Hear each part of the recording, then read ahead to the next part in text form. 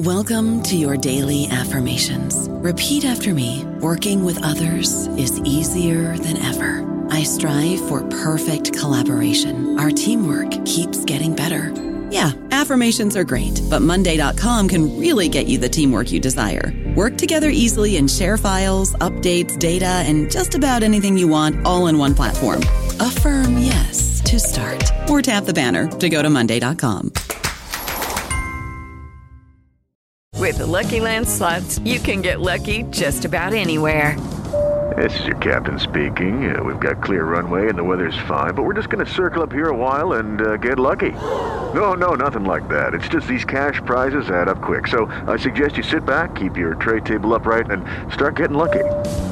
Play for free at LuckyLandSlots.com. Are you feeling lucky? No purchase necessary. Void where prohibited by law. 18+ terms and conditions apply. See website for details. Hello, everybody. This is Marshall Poe. I'm the editor of the New Books Network, and I'd like to tell you that we have a new and improved website. It has 2 new features that we think you'll love. One of them is a vastly improved search engine, so that when you type in keywords, you'll get a bunch of episodes really quick. The other is the ability to create a listener account. And in that listener account, you can save episodes for later listening. So you can create a kind of listening list. We think these features are neat and we think you'll enjoy them. Please visit the site today. Welcome to the New Books Network. Hello, and welcome to New Books in Philosophy, a podcast channel with the New Books Network. I'm Carrie Figdor, professor of philosophy at the University of Iowa. I'm co-host of the channel along with Robert Talisse, Alexis McLeod, and Sarah Tyson. Together, we bring you conversations with philosophers about their new books in a wide range of areas of contemporary philosophical inquiry. Today's interview is with Thomas Pradeu, senior researcher at CNRS, which is the National Center for Scientific Research in France, and the University of Bordeaux. His new book, Philosophy of Immunology, is just out from Cambridge University Press. Vaccines make us wholly or partly immune to disease, such as COVID-19. But what is it to be immune? What is an immune system, and what does it do? In its beginnings, immunology was conceived of as the science of the self-non-self distinction, where the immune system was the self's system of defense against pathogens, the non-self elements invading the self. The immune system was also thought to be a very sophisticated system possessed exclusively by vertebrates. In his new book, Pradeu explains why these traditional conceptions have been upended over the past 20 years or so, and he defends his view of the individual as what he calls an immunologically unified chimera. It is now accepted that even single-celled organisms have immune systems, and that those systems are also active in tissue repair and maintenance and the regulation of foreign entities that are not part of the body, but are not pathogens either, such as the gut microbiome. Pradeu also speculates about future directions of immunology with respect to our understanding of psychiatric illness, given new discoveries about the overlap between the immune system and the nervous system. There's a lot to talk about, so let's get started. Hello, Thomas Pradeu. Welcome to New Books in Philosophy. Hello. Nice to meet you.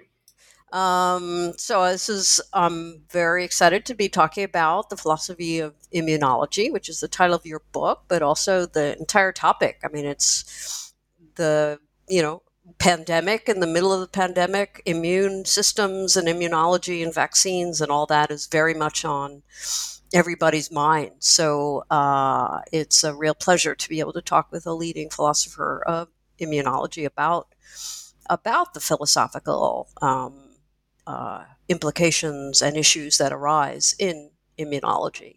Before we get to the book, can you tell us a bit about yourself? I mean, how you came to the philosophical interests you have and how you came to write this book?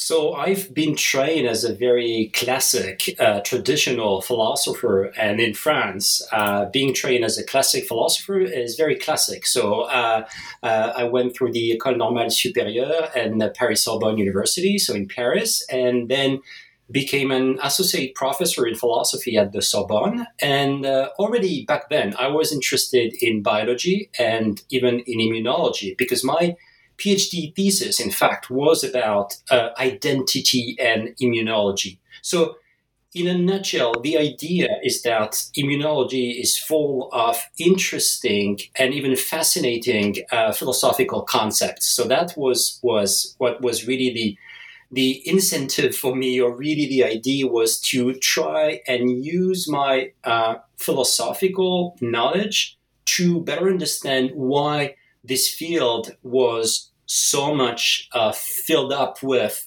philosophical notions and philosophical ideas. So that was the initial move.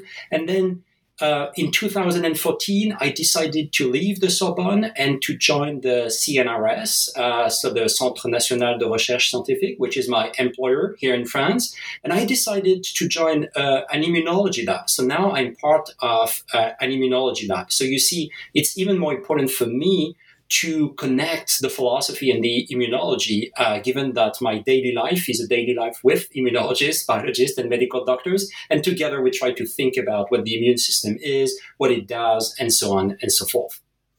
That's very interesting, because a lot of philosophers of science are in, philosophy departments or logic and philosophy of science departments, rather than actually directly embedded or part of, not just embedded, but actually part of a lab, right? So that gives you, front bench knowledge of what is going on.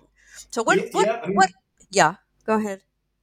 I mean, that was really the idea, to be where things really happen, because I've read immunology since I started my PhD so a long time ago, and that PhD led to my first book, The Limits of the Self, and that was really quite an adventure in itself. But then I realized that I needed to know immunology not so much as it appears in publications, but really. At the bench, really, like the production of immunology in a biology lab is, of course, very different from what you can read in papers or in textbooks, of course. So, yeah, I really wanted to do that. And then on that basis, I had the idea of coordinating the few places in the world where you have similar experiences. What I mean by that is that we created a network called the Fill-in Biomed Network, which means philosophy in biology and medicine rather than of philosophy of biology and medicine. And the idea by creating this network was really to put together the few places in the world where there is the similar model of philosophers working directly with scientists and trying to address scientific questions together with scientists. So yeah, I agree with you. This is very special. I don't know if it's better or less good than something else, but at least this is different from the usual model of philosophy of science, which most of the time is more in philosophy department than in science departments, of course.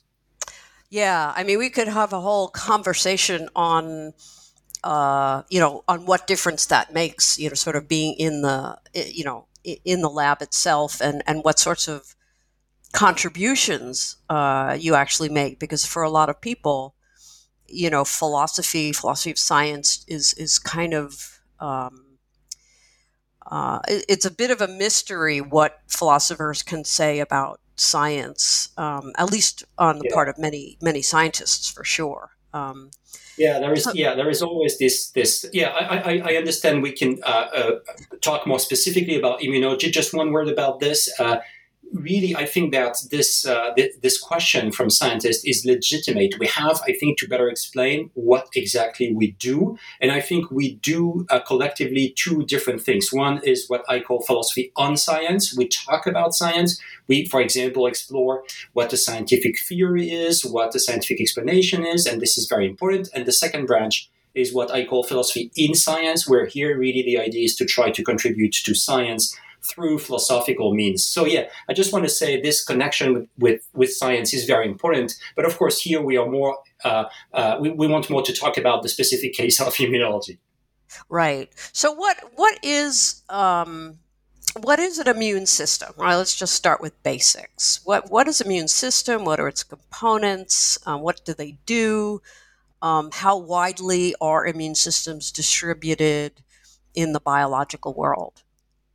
Yeah, so these are all excellent questions. So clearly, there is a very traditional answer that is still something you will find in most textbooks, but the view about the different questions you just asked, the view changed very significantly in the last 20 years or so. So the traditional view is that an immune system is a system of defense against pathogens. So bacteria, viruses, fungi, parasites, etc., etc. That's the first aspect. The second aspect was that immune systems are to be found in vertebrates, in even what was called before higher vertebrates. And the reason for that was that the immune systems that had been explored were mainly immune systems based on lymphocytes, and we all heard about lymphocytes, especially in the current context. But there was this idea that immune systems were about defending the organism against pathogens, and this was something that was so sophisticated and complicated that you would find it only in a very limited number of living beings.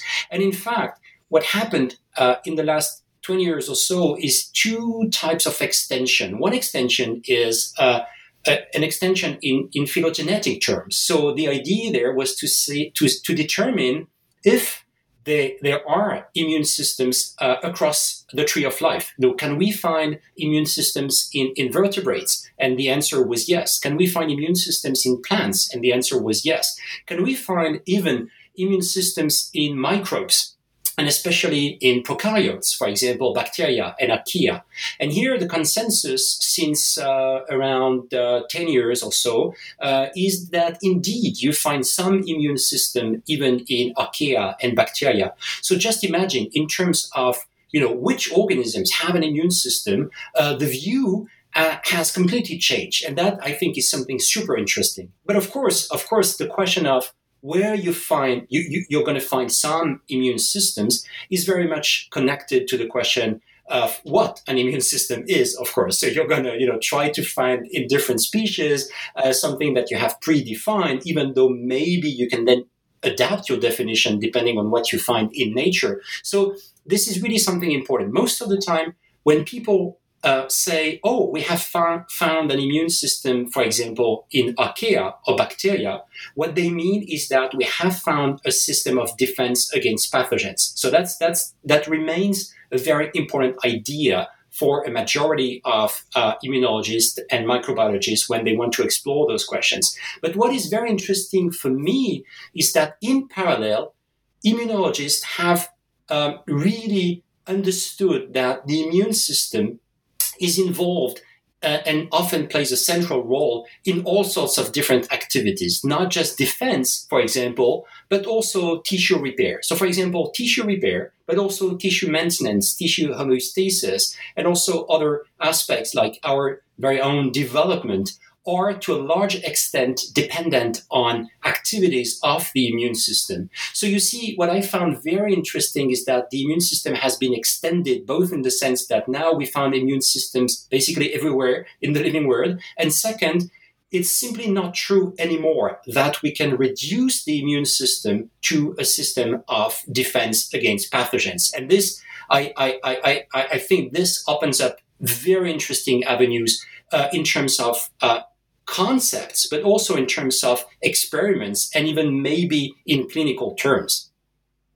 Okay, so what are the components, or are there necessary components if you have immune systems from single cell organisms all the way through all the invertebrates? What are the components that of a immune system? Yeah, so in fact, there are ways of, so one question is, do we share some components? And to some extent we do, but it's very difficult to find components that are going to be shared by all the organisms across the tree of life. So most people, in fact, adopt a functional approach to the immune system. So the immune system is something that does something. And this something, as I said before, is very often defense against pathogens.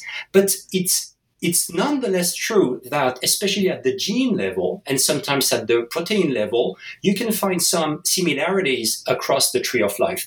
But clearly, this is more often seen as a sign of maybe a similarity in functional terms rather than proof. So I can give you one very simple example. We find, for example, similar genes in some insects and mammals, and those genes in mammals are involved in immune responses. So we assume that there are immune responses or they help immune responses in insects. But in fact, it turned out that these genes are important for insect development, but not so much for defense, so immune defense in the sense I defined before in those insects. So you see, most of the time, the question is more at the level of the function, and then we think about components. That being said, of course, if we reduce a little bit the question, the similarities in terms of components between, for example, humans and mice are huge. So if you have a look at mammals, for example, it's clearly both similarities at a functional level, but also at the level of the components. And just to answer your question, in humans, for example, we can say that an immune system is composed of a certain number of organs. For example, the bone marrow, the thymus, the spleen, etc., lymph nodes, etc. And we can also make a description at the cell level, and for example, say that macrophages, lymphocytes, dendritic cells, etc., are part of the immune system. So we can do a description in terms of components. But I just wanted to emphasize regarding your question that most of the time we prefer to adopt a functional response, which means that even if we do not find the same components, it can still be said that we have an immune system in two different species, for example. Okay. Is there any danger that maybe by going, so, in a sense, purely functional, there are problems perhaps of saying that, well, all these things count as immune systems, but it's really not a natural kind, you might say. It's not, we're just kind of expanding the definition to include more organisms, and now it's gotten out of hand. Oh, yeah. I think I think this is a major challenge, but I would certainly not say that we don't have a challenge on the more structural / component view. So both views have huge problems because, as I said, if you want to find similarities in terms of components, it's going to be extremely difficult. And it's going to be even more difficult now that the activities of the immune system have been extended, as I said before. So, for example, if I see that there is a type of macrophage in a species, and I say, oh, cool, there's a macrophage. So I'm going to say this is immune because this is a macrophage. And then I realize that these macrophages in this species, they do mainly something related to development, for example, not so much in terms of defense. Of course, I could stipulate that this is my definition of immune, but that would lead to some problems. And exactly in the same way, as you said, a functional response or functional approach to the immune system is also certainly prone to many problems.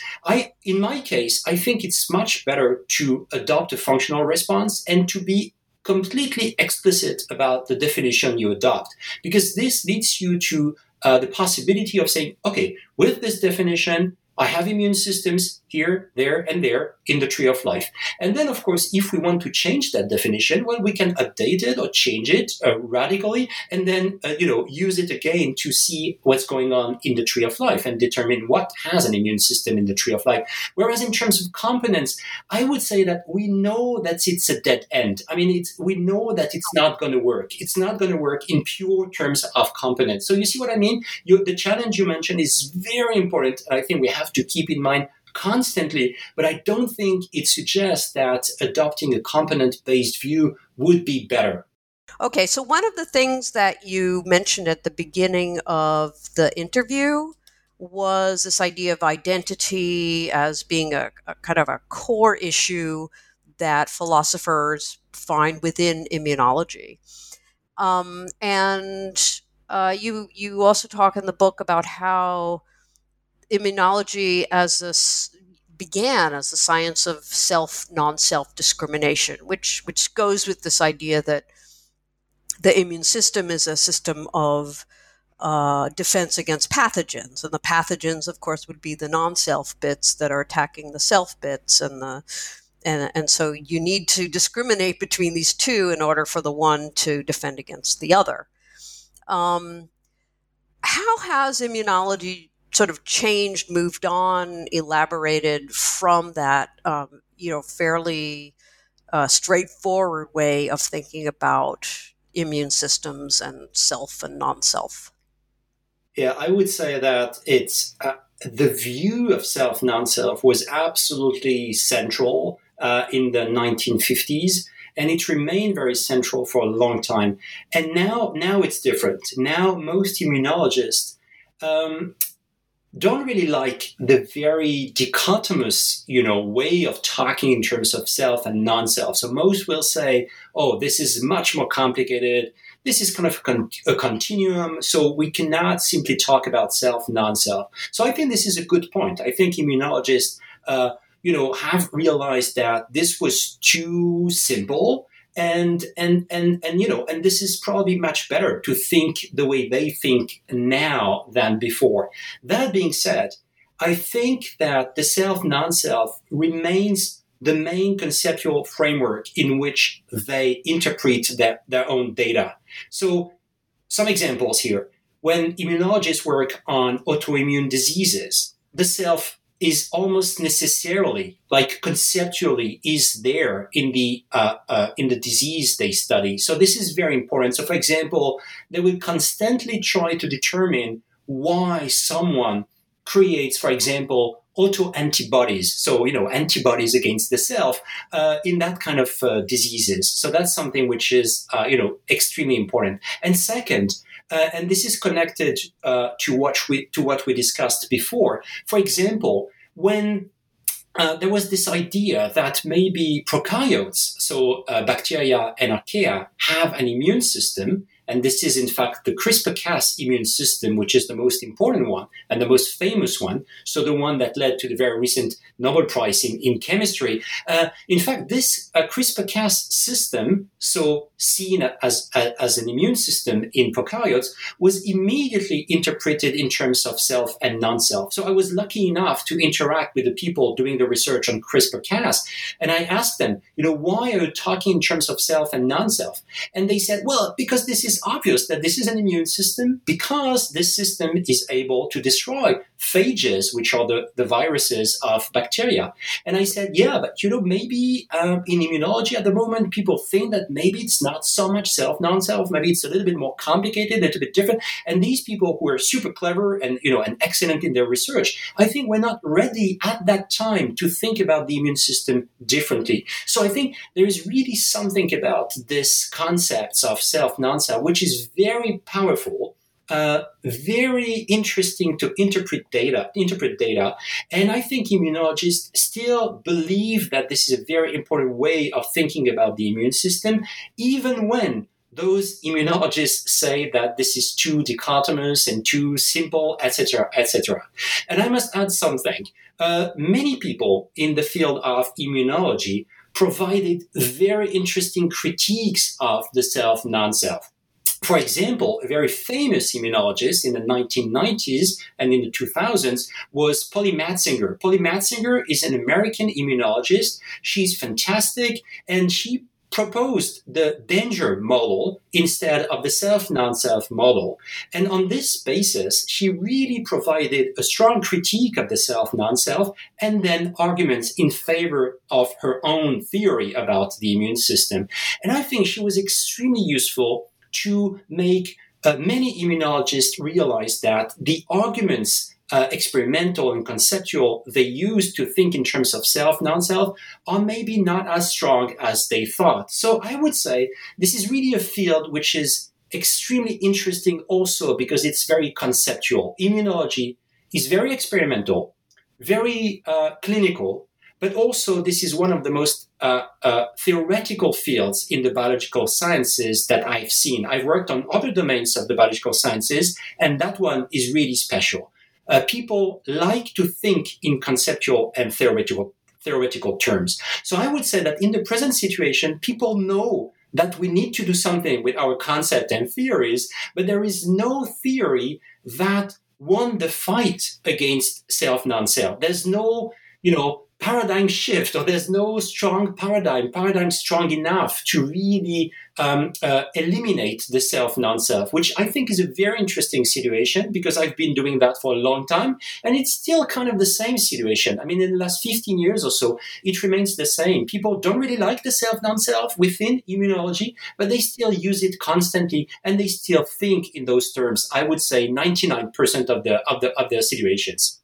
I don't know about you, but I'm very busy and I don't have a lot of time to cook. That's why I subscribe to Factor. Eating better is easy with Factor's delicious, ready-to-eat meals. Every fresh, never frozen meal is chef-crafted, dietitian approved, and ready to go in just 2 minutes. You'll have over 35 different options to choose from every week, including Calorie Smart, Protein Plus, and Keto. These are 2-minute meals. Factor meals are ready to eat and heat, so there's no prepping, cooking, or cleanup needed. They're flexible for your schedule. Get as much or as little as you need by choosing your meals every week. Factor's the perfect solution if you're looking for fast, premium options with no cooking required. Sign up and save. We've done the math, and this is important. Factor is less expensive than takeout, and every meal is dietitian approved to be nutritious and delicious. Head to factormeals.com/NBN50 and use code NBN50 to get 50% off. That's code NBN50 at factormeals.com/NBN50 to get 50% off. Interesting. So what is you propose an alternative immunological individual, or so how what is your picture instead? Or if you had the power to sort of shift the view of 99% away from the non-self, the self, non-self, to something else, what would you shift it to?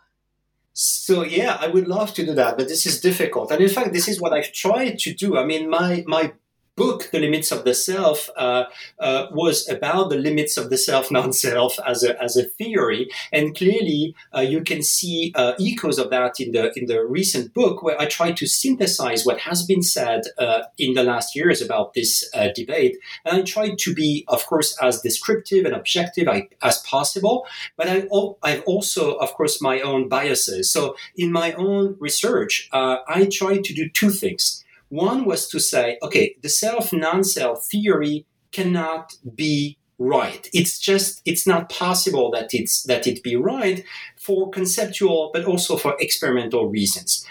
In a nutshell, the idea was that so much data accumulated that proved that we could not think in terms of self and non-self, that we had to abandon this theory, at least in the way it was suggested in the 1950s and 1960s. So basically, one of the most interesting aspects for me was research on the microbiome or the microbiota. So I really followed that because I was a very good friend of Gérard Hébert at the Pasteur Institute, and we are still very good friends. And I started to follow the literature, talking with people like Scott Gilbert and others who were very interested, Margaret McFonnier, interested in those questions. And I was like, okay, if it is true that there are so many microbes in each of us and they do so many important things in us, what happens from the point of view of the immune system? The immune system should see that as foreign, therefore non-self,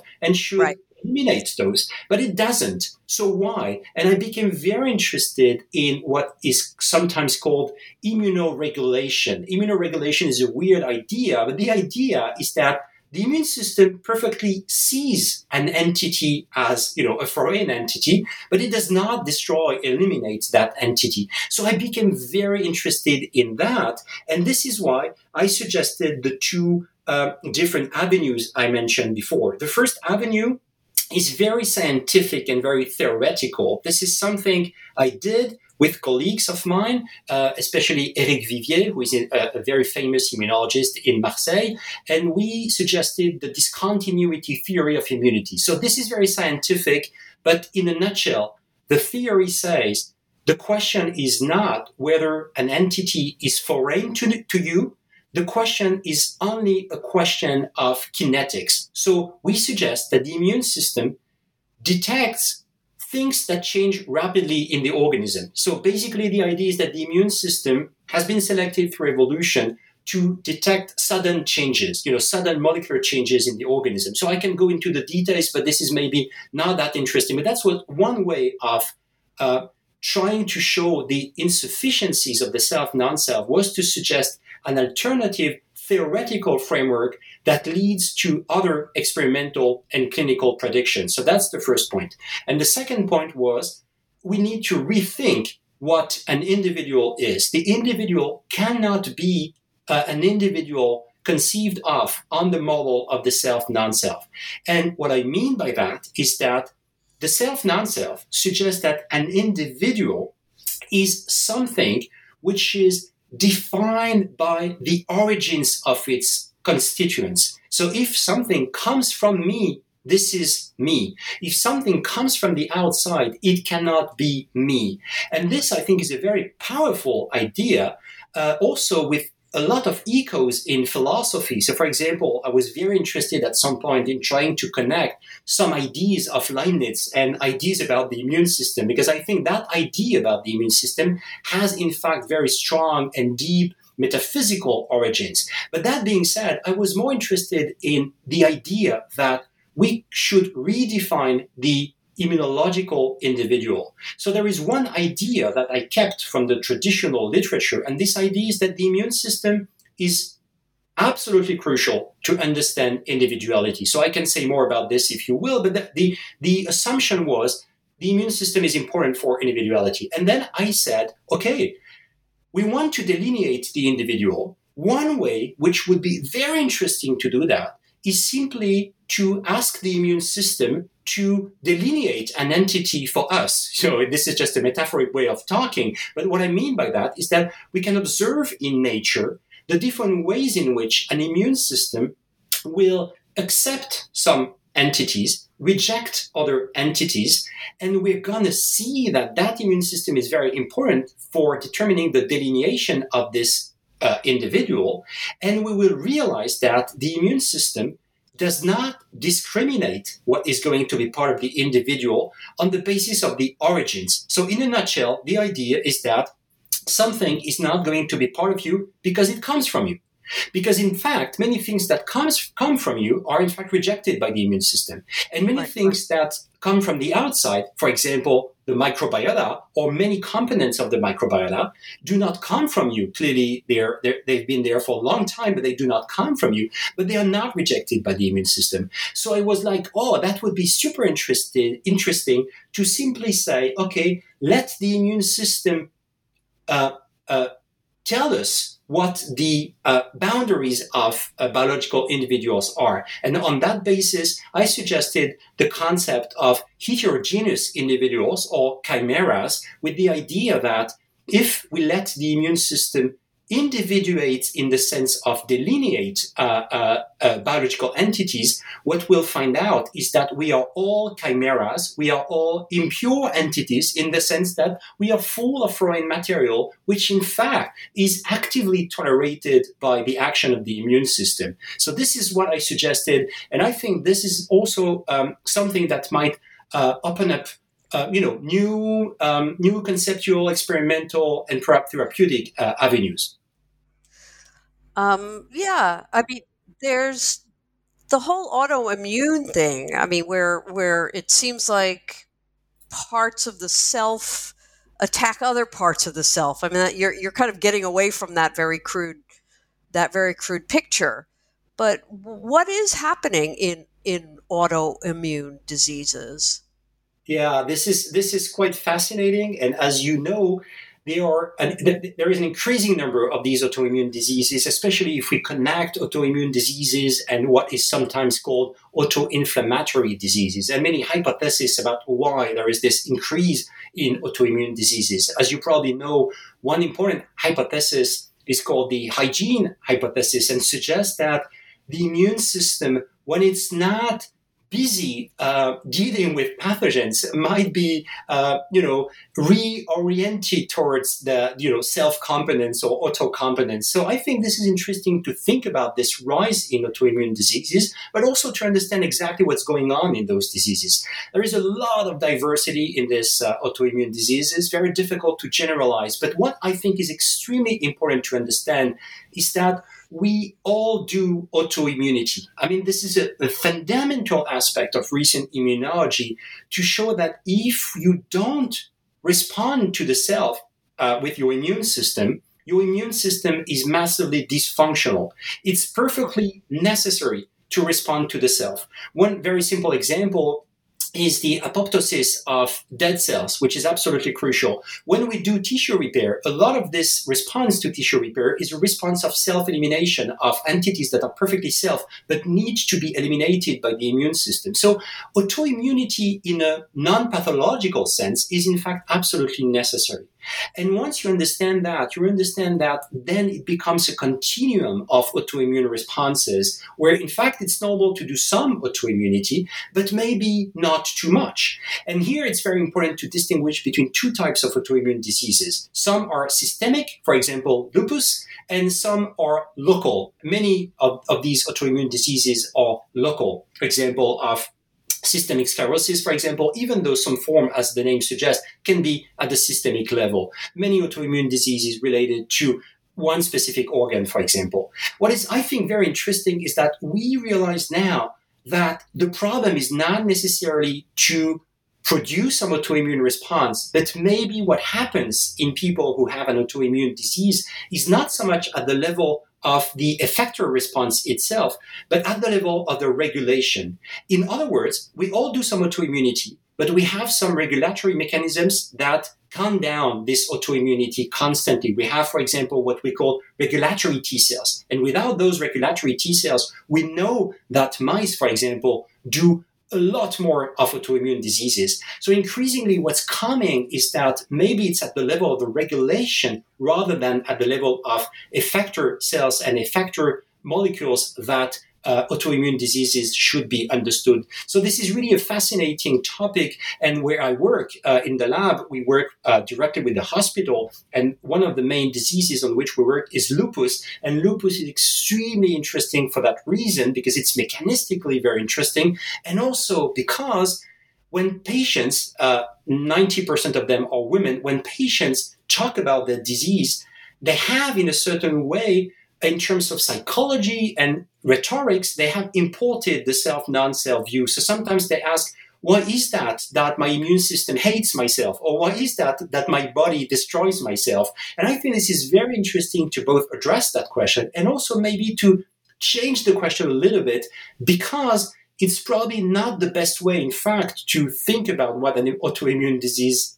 is, even though it's going to, of course, take time to change the way people think about those diseases. Wow. Yeah.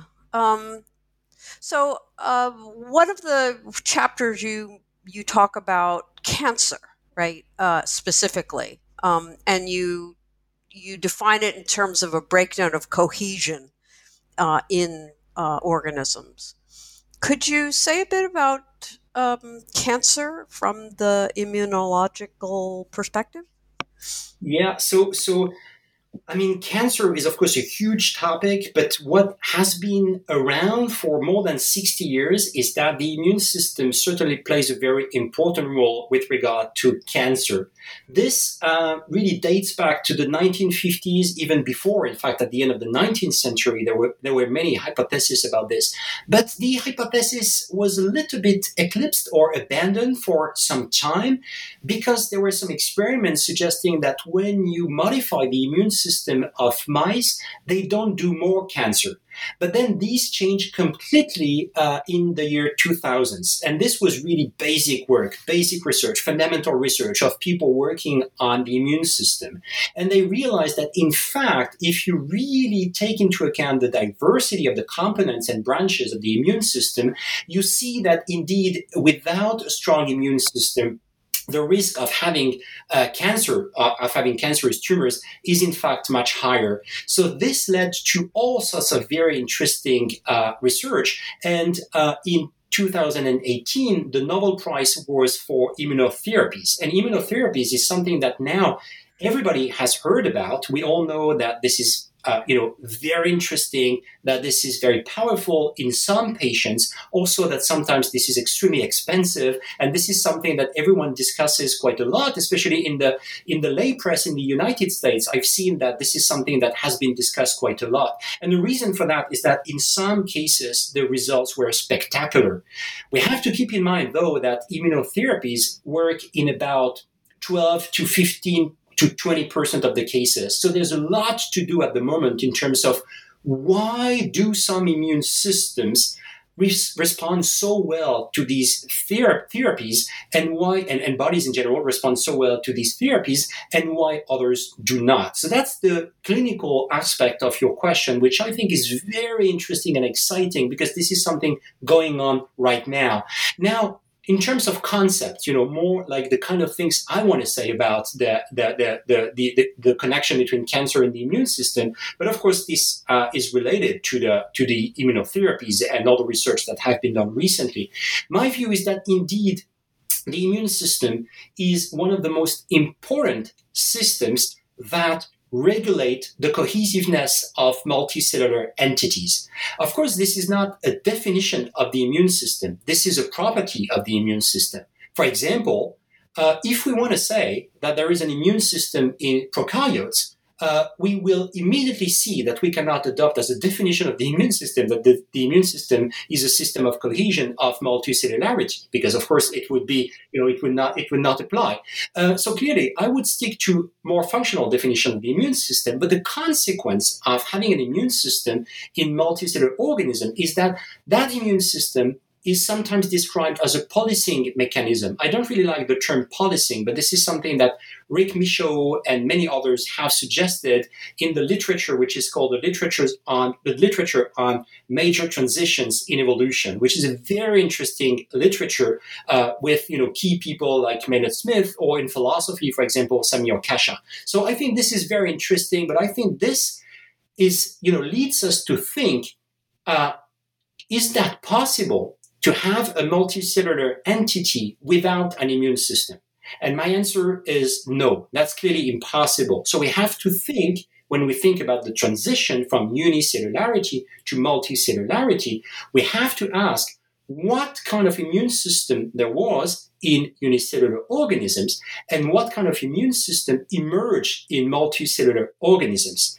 And for this, we can think about a comparison with model organisms, which are very interesting. For example, social amoeba, Social amoeba, like Dictyostelium, have a unicellular aspect in their life cycle and a multicellular aspect in their life cycle. And as you know, we also use other model organisms like Volvox, for example, and sometimes other examples of entities that are both unicellular and multicellular. And just one thing that was for me so fascinating was to read a paper in 2007 in Science, where they showed that when the Dictyostelium, so the social amoeba, these are small cells, independent, and they can come together and constitute a slug that can move and go somewhere else. And in this somewhere else, there is more food. And then you go back to unicellularity. And then, they can feed on the bacteria that are there. And what was so interesting for me was the demonstration in that paper that when you have this temporary multicellular state, some cells called M cells specialized in immune-like phenomena of phagocytosis, etc., etc. Of course, it's not evidence that multicellularity necessarily means that there is a kind of immune system. But I think this is just one additional argument in favor of that idea. So really, I think that the immune system can be seen as a sort of regulator of the cohesiveness of multicellular entities. And of course, one way to test this idea is to see what's going on in cancer. I don't think cancer should be simply defined as a decohesion of the multicellular organism, because this is very vague. This is just a description, and that description could apply to something else than cancer. So what we did with my biologist colleagues in the last 2 years or so was to think about a more precise way of thinking about this connection between multicellularity and cancer. And what we're doing at the moment, in fact, is to determine exactly what kind of characteristics of multicellularity are disrupted in cancer. And the other way around, we have built up models where we can play with the characteristics of multicellularity, for example, the inhibition of cell proliferation or the regulation of apoptosis, etc., and we determine in a model of yeast, so in an experimental model of multicellularity, we try to play with the characteristics of multicellularity to see what kind of disruption of these characteristics can lead to cancer. So you see what I mean? I think it's very important to think about three actors. Multicellularity, or three concepts rather, multicellularity, immune system, and cancer. And my feeling, but it needs to be substantiated and demonstrated now, my feeling is that indeed the disruption of some specific characteristics of multicellularity leads to cancer. And we have to better understand how it works, and we have to understand why in those cases the immune system let something happen that is going to be detrimental to the rest of the organism. And that is something which is super interesting. The immune system is both capable of destroying tumors, eliminating tumors, or controlling tumors, and also, and this is paradoxical and very interesting, in many cases we know that the immune system helps tumors, helps cancer in us and in mice. We know that very well. So my question is how all these three concepts relate one to the other, and how can we prove that maybe the idea is not so much that cancer should be described as a disruption of multicellularity or a decohesion of the individual, but rather to go into the details of what characteristics exactly of that multicellularity, when disrupted, leads to cancer. Do you have any thoughts about which characteristics those might be? Well, those characteristics are very classic in their current description. So, for example, it is very often said that a multicellular entity regulates its cell proliferation. So there will be control on cell proliferation. And the general idea is that a cancer can be defined as an uncontrolled cell proliferation. So people often say, well, this is one characteristic of multicellularity which is disrupted in cancer. And I believe that it could be the case, but I think that this remains too vague. I mean that for the moment, people just make a list of things that are disrupted in cancer, and they say, oh, you see, that's a disruption of multicellularity. In my view, it's going to be much more complicated than that. I think that some of the characteristics of multicellularity are going to be more important than others in the causality of cancer. So I really place myself at the level of a causal question. And here I believe that maybe some characteristics will be more important than others, and maybe some are necessary steps in the genesis of a cancer, while others maybe are downstream in the process of cancer. So this is really something we're working on at the moment. So I cannot give you a definitive answer about this, but my intuition is that some characteristics of multicellularity will be more important than others in this process, and maybe some constitute sort of hubs. You have a hub where you have to have these characteristics disrupted, and then you can have other disrupted, and then this leads to cancer. I'm not sure this is true, and for now it remains a conceptual hypothesis. What I think, nonetheless, is that if this is true, and if we can prove that in different model organisms on which we're working at the moment, this could really lead to interesting experimental and maybe even therapeutic questions, because that question has not been raised this way in cancer research. So you see, this is a way of saying we can connect multicellularity, cancer, and the immune system in very original ways and go beyond the mere, idea that has been repeated again and again that cancer is a disruption of multicellularity. I think we can go further by going causal and being much more specific about what exactly is disrupted and which description of which characteristic leads to cancer. Cool.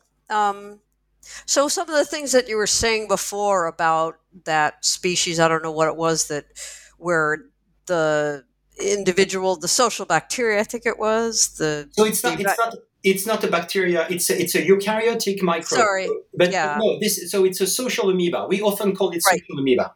Okay, so what was interesting to me was, well, the social amoeba itself, but it also made me think about groups, like, so at the social level, where you have a lot of individuals, people, as the case may be, and then they come together, and there's a big question, of course, as to whether there are entities that are groups, right? So on analogy, we might say with a multicellular individual where you've got a lot of people, and then they all come together, at least temporarily, and they don't I don't know if they move like a slug the way you describe, but in some cases they might.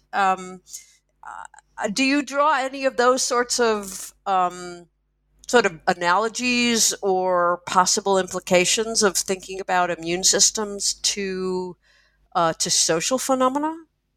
Yeah, so this is a great question. And to be honest with you, this is exactly the topic of my research project at Caspus at Stanford University, where I'm supposed to be since September. But because of COVID-19, I could not go. So I'm trying to do my project, with the Zoom meetings, and we have many of them. And this is great to be part of this cohorts of Caspus fellows at Stanford. But exactly that was my question. I wanted to use the incredible intellectual resources of Caspus to think more about this question. I've done some social sciences when I was younger, doing quite a lot of sociology, in fact. And this is absolutely striking that every biological individual is also a group.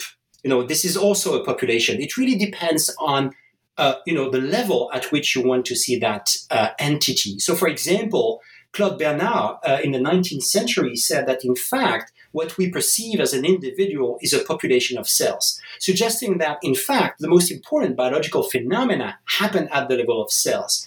And I think the situation is even more like what Bernard said in terms of the microbiota. So if you take into account the microbiota, you realize that we are all population of heterogeneous cells with different origins, different genomes, etc., etc. My friend Rob Knight often says that we are 99% of bacterial genes and 1% of eukaryotic genes of human origin. So I think this kind of idea suggests that indeed every individual is a group. Then the question is, okay, so if everything is a group, then what kind of unity and cohesiveness different groups can express? And clearly, from this point of view, it's very interesting to find mechanisms or pathways or processes that are going to give you a scale of individuality. So by this, I mean that everything is a group, okay, but some groups are more united and more cohesive than others.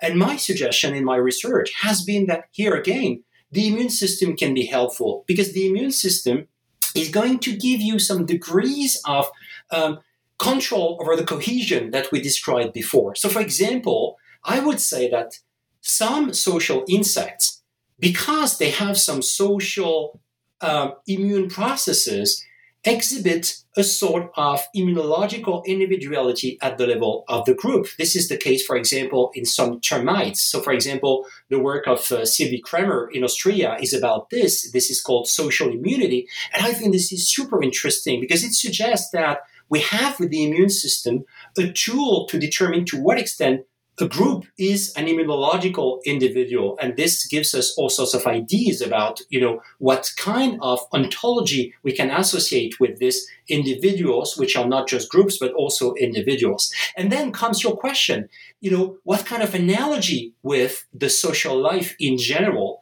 And here I think I've been extremely careful in my work before, and I really need to learn more from the sociologists, political scientists, economists, and all the rest. So again, that was the idea of the Casper's research project, because I think there's really something to conceive of about the way in which groups in societies are constituted. I'm not saying that we have obvious equivalents of the immune system in societies. I'm just saying it's going to certainly be a question of cohesiveness, unity, and mechanisms to control over this cohesiveness. And this we know exists in society. So, for example, there are ways of controlling a group in societies. And I'm not saying this is the equivalent of an immune system in terms of, for example, having a police or whatever. I think those comparisons are probably not going to be that useful because we are going to be biased by the vocabulary. But thinking about the different ways in which groups individualize themselves into, strongly individualized entities, I think that is a very, very interesting question. And to some extent, COVID-19, confirms something that we knew in immunology, but that was not that well known in the lay public, which is the very idea of having social immunity. A social immunity, it's not metaphorical. This is really the idea that, to a certain extent, there is a certain degree of immunological individuality in populations, and this is related to this idea of social immunity.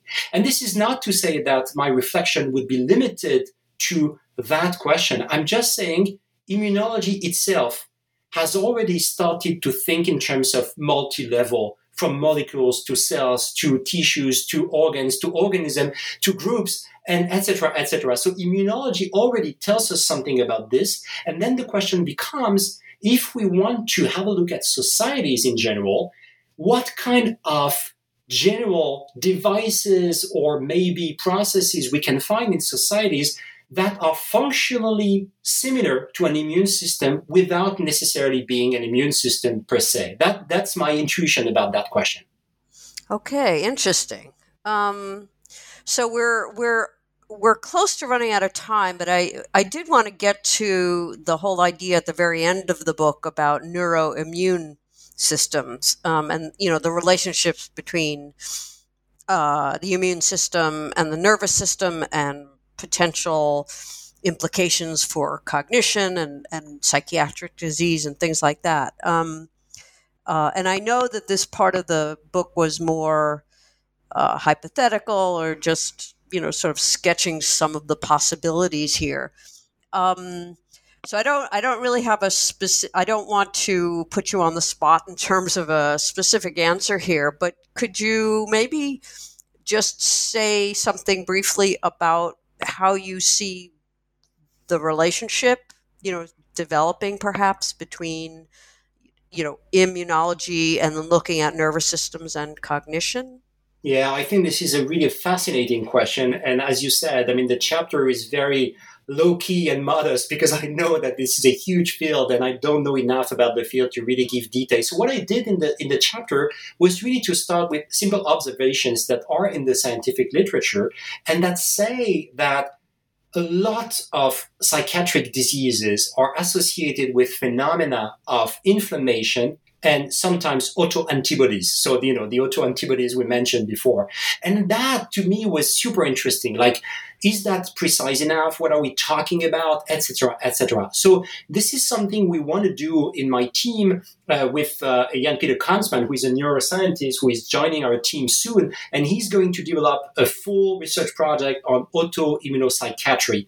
For now, what I've done is very modest. What I've done is to say, okay, everyone talks in immunology for, it's been the case for 20 years at least. People talk about neuroimmunology, but what is exactly meant by this idea of neuroimmunology? So what I did was very simple. I just mapped some possibilities, because I think people are very vague most of the time when they say, there is a proximity between these two systems, or they interact, etc., etc. So what I did in the chapter was simply to say, okay, one way to think about this question is to try to find out the similarities between the nervous system and the immune system. And there are many indeed. A second way is to think about the overlaps between the two. A third is to think about the interactions between the two. And the fourth is to think about the two systems in terms of origins. So do they have the same origins in evolution? And the fifth, which is not the most interesting for me, is in terms of control. Which system controls the other? And of course, in fact, the answer is that both control the other. I mean, this is not a very interesting question, because control is always a very relative thing in biology.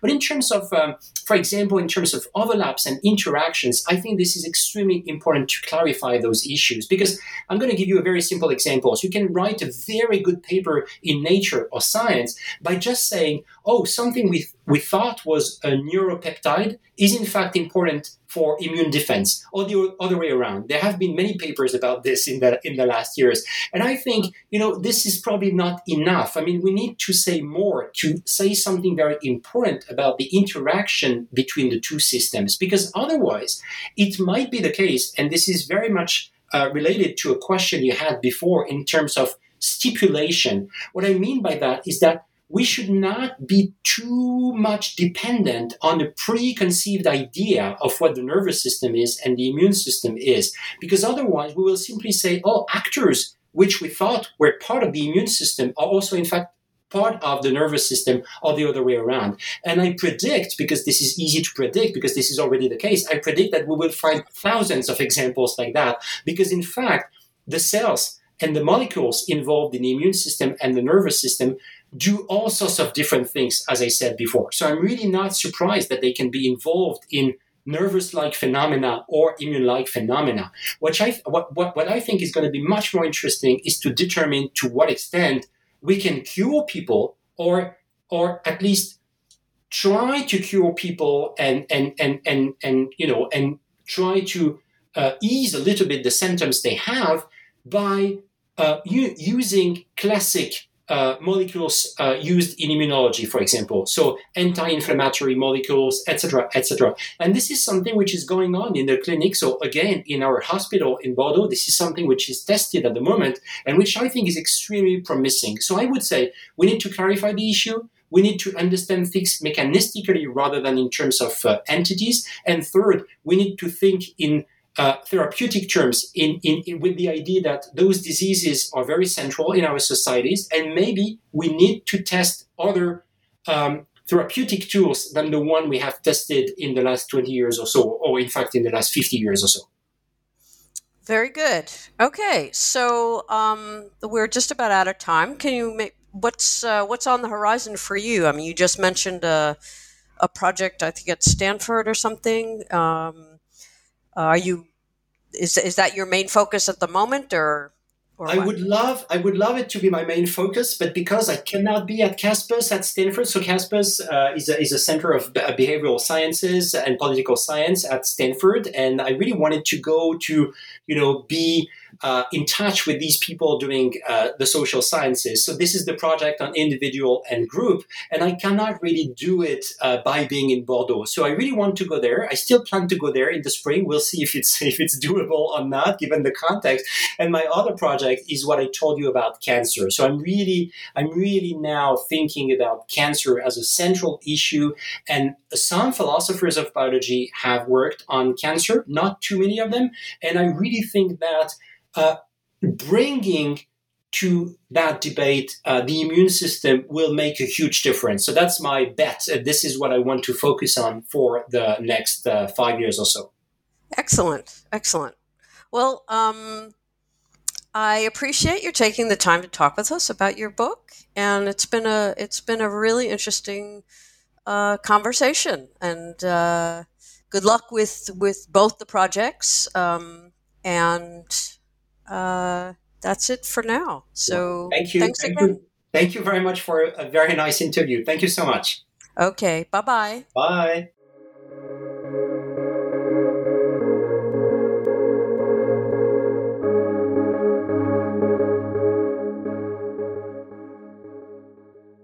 Judy was boring. Hello. Then Judy discovered ChumbaCasino.com. It's my little escape. Now Judy's the life of the party. Oh, baby, mama's bringing home the bacon. Whoa, take it easy, Judy. The Chumba life is for everybody. So go to ChumbaCasino.com and play over 100 casino-style games. Join today and play for free for your chance to redeem some serious prizes.